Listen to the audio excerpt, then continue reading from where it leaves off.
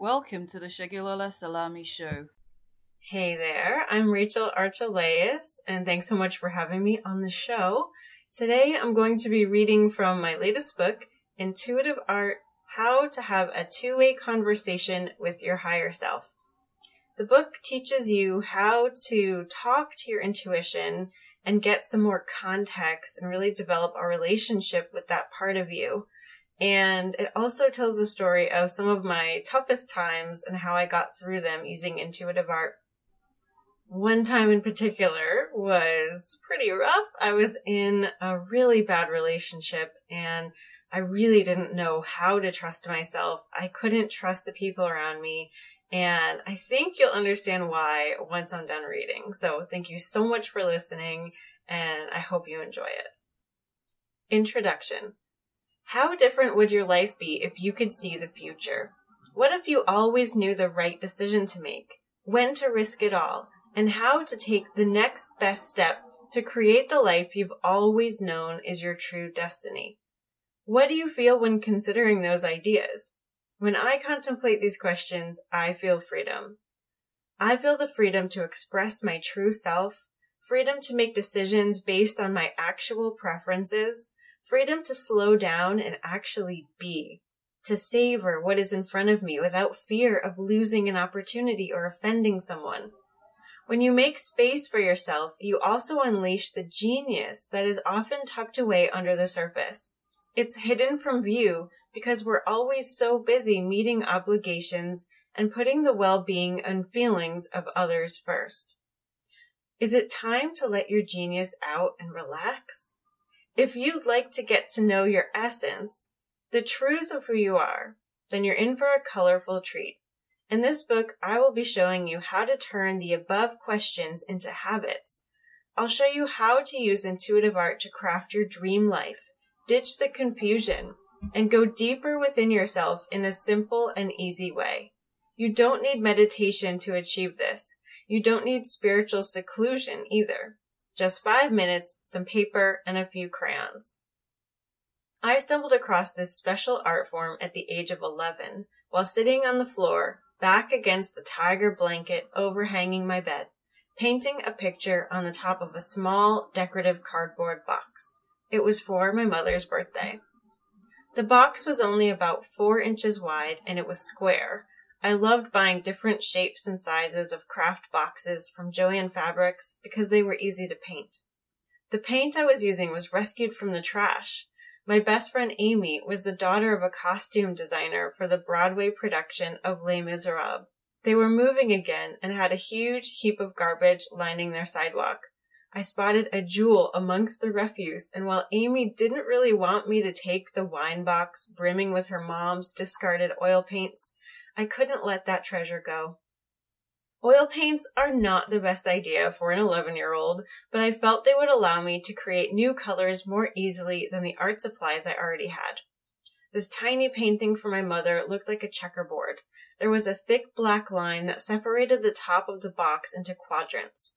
In each corner of the box was a slightly different shade of coral. One a little yellow, the other more orange. It wasn't a very pretty painting. Nothing refined or delicate about it. Just a few blobs of color. When I finished the painting, I sat there staring at it and suddenly I was gifted a new understanding. I knew what those colors meant. I knew what the painting meant. It was as if I discovered a new magic trick. To see if I was making it all up, I went to my mother and shared the download that I received. I told her that the painting showed me that she compartmentalized her problems, that she wasn't as happy as she wanted me to believe. I felt and knew from the painting that she was hiding aspects of her life from my dad, and that she was putting on a brave face for my sister and I. I also mentioned that I had no idea where the information had come from. No one appeared and whispered it in my ear. No one signed the letter that had been deposited into my head. That part didn't concern her much, and I was sort of used to things happening like that, so we let the how part go. The all-important validation did come. She was taken aback by what I had said, especially as I was only 11 and didn't even know what compartmentalized meant. She said that yes, she kept her problems to herself and didn't want to upset me. That was all I needed to know. In retrospect, that first session of intuitive art married all the loves of my life: psychology, creativity, art, spirituality, channeling, and connection. Revealing my finding to my mother felt like a therapy session, a chance for her to view her own truth in a non-judgmental way. And for me, I got to witness how we alter our personalities for the sake of other people. I got to know my mother's values, keeping a brave face and putting her children first. And I also saw the power in art and intuition. Suddenly, the creativity that I cherished all my life grew into a multi-dimensional healing modality. But I wouldn't fully realize this for some time, until I desperately needed it myself. I've used intuitive art to overcome the roughest circumstances in my life. It's in our darkest moments that we often don't trust our intuition. We doubt ourselves, and it can be very hard to trust our closest friends and family, even when they take the risk of showing us a truth we are failing to see. In my darkest hour, I used intuitive art to provide me with a source of reliable, unbiased information that I couldn't find anywhere else. Chapter 1. Carving My Canoe. I met him in high school. He had crazy, fluffy, wavy blonde hair and a creaky voice. He was like an old man trapped in a teenager's body. He even complained about needing a new back on a regular basis. He had blue eyes and crooked teeth. His ears stuck out a little, and he mostly wore his hair in a ponytail when he drove around in his white Ford Escort, because otherwise the little tendrils would get sucked out the window. He smoked, did drugs, and was amazingly charming.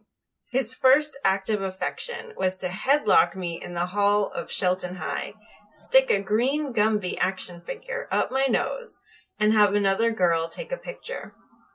It was a blur, and I remember running away as fast as I could maneuver myself out of his grasp. I stopped myself about 40 feet down the hall and resolutely walked back. My first words to him were, "I'm not scared of you." We were both in relationships and had to be covert while getting to know each other. Our favorite form of bonding was sending notes back and forth. We discovered we both loved the Smashing Pumpkins, Greek pizza, and poetry. We doodled and rhymed on soup can labels, scraps of wallpaper, and signed school notes. We flirted through song lyrics and by signing love instead of from. Once he included, "Would it be my fault if I could turn you on?" a lyric by Meryl Bainbridge. Our love was a neon hot air balloon that we passed back and forth. No onlooker could escape it. I feel badly for our strung along significant others. It was cruel. Once, my boyfriend at the time found my online diary that contained an entire essay titled, "Derek is my soulmate." To keep note passing interesting, we came up with elaborate delivery systems and fold designs. Once, I put a note in a copper tube, decorated the ends with dried flowers, and made a handle out of string. When I gave it to him outside the school one afternoon, he knelt before me in thanks. I smiled for a week. Definitely strange and exotic, he was nothing like anyone I'd ever met before. I felt compelled to know him. He was my prize of life. When we had any interaction, I went on to talk about it for days. Since he had a girlfriend, we didn't do much together alone. In fact, we'd only spent time alone a few times before we ended up together. One day after school, he asked me to go to the mall with him. My grandmother was watching my sister and I knew she wouldn't let me go with a strange older guy, so I told her that he was my friend's uncle. How I came up with that is beyond me, but it did the trick. He picked me up in his Escort, and we made the noisy drive to Milford. The car didn't accelerate beyond 50 miles per hour, so we took the back roads there. As we swept down one tree-lined road, he had me look out the window just after this particular farmhouse, and I saw a boulder as big as a garage leaning against the next house. Showing me this was such a simple gift, but he knew that it would bring me joy. Gasping, trying not to smile too big for fear I'd give away my true feelings for him, I quietly sunk deeper into my pit of excited longing. My heart had never felt bigger, but the echo was stirring to become deafening. I was fascinated by everything in his car. There were Pez dispensers, paper clips, cobwebs, candles, and pennies everywhere. It was a circus of imagination, and I knew that it wasn't just a randomly assembled group of stuff. That dashboard was a place where the conversations of everyone who'd been there continued to happen.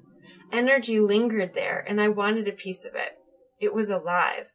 So I stole a piece of purple wax that smelled like grapes. It was a huge score for my Derek stash, an ever-growing pile of paraphernalia that had the residue of his energy. It was a link to something greater that I was slowly figuring out. I never questioned my attraction to him. I couldn't. Our intertwining energy had its own gravity and wouldn't let me loose. I knew I was obsessed, but it was beyond me to wonder why. I just knew it was right. We got married 5 years later. I was 20 years old.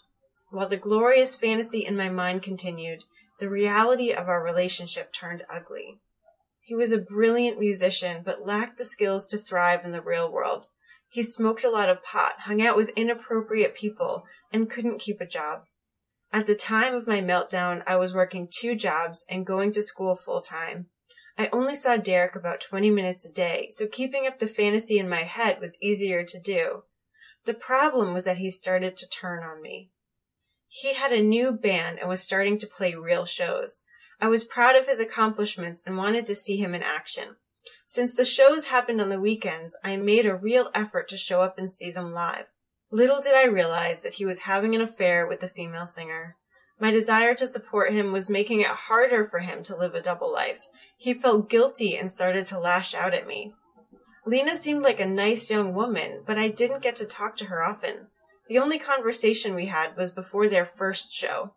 Wearing a hot pink 2-piece skirt set looking like Jem from the 80s, she was 16 and understandably nervous and fidgety.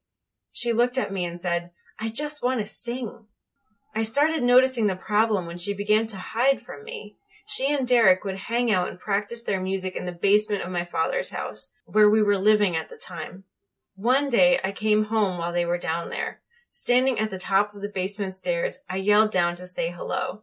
Derek came over in full view and waved back up. I saw Lena's arm dangling beside him, yet she didn't peek her head over to greet me.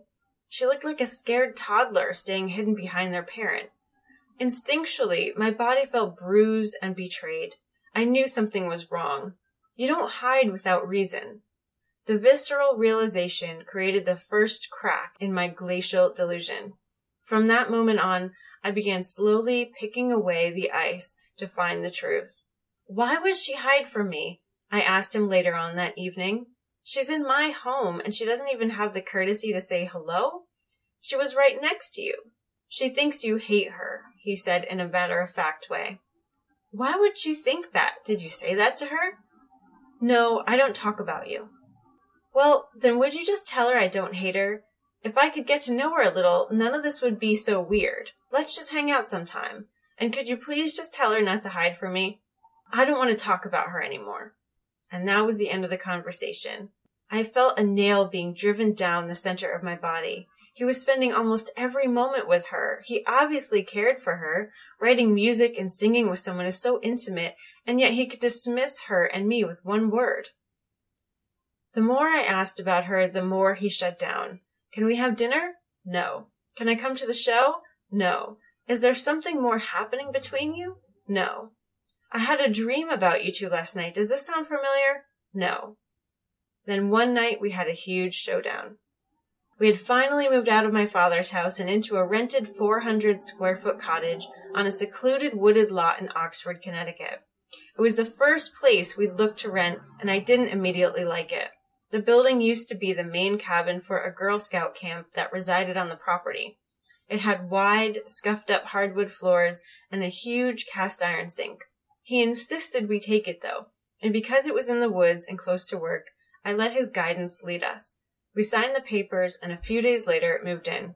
What he didn't tell me was that Lena lived right around the corner. He could walk to her house now. Nothing, not even his perpetually broken-down Volkswagen, was in his way. I found out, and I'd finally reached the bottom of my heart, the force knocking it to the floor. I felt the vibrations through my green cotton socks. I'd become a carved-out canoe and was ready to be set upon the river. Each synchronicity, each lie, taking one more scoop of wood with it, I was done. Thank you so much for listening, guys. If you want to hear how that situation played out and how I used intuitive art to help me out of that mess and how to use it for yourself, go grab the book. The links are located on this page in the show notes.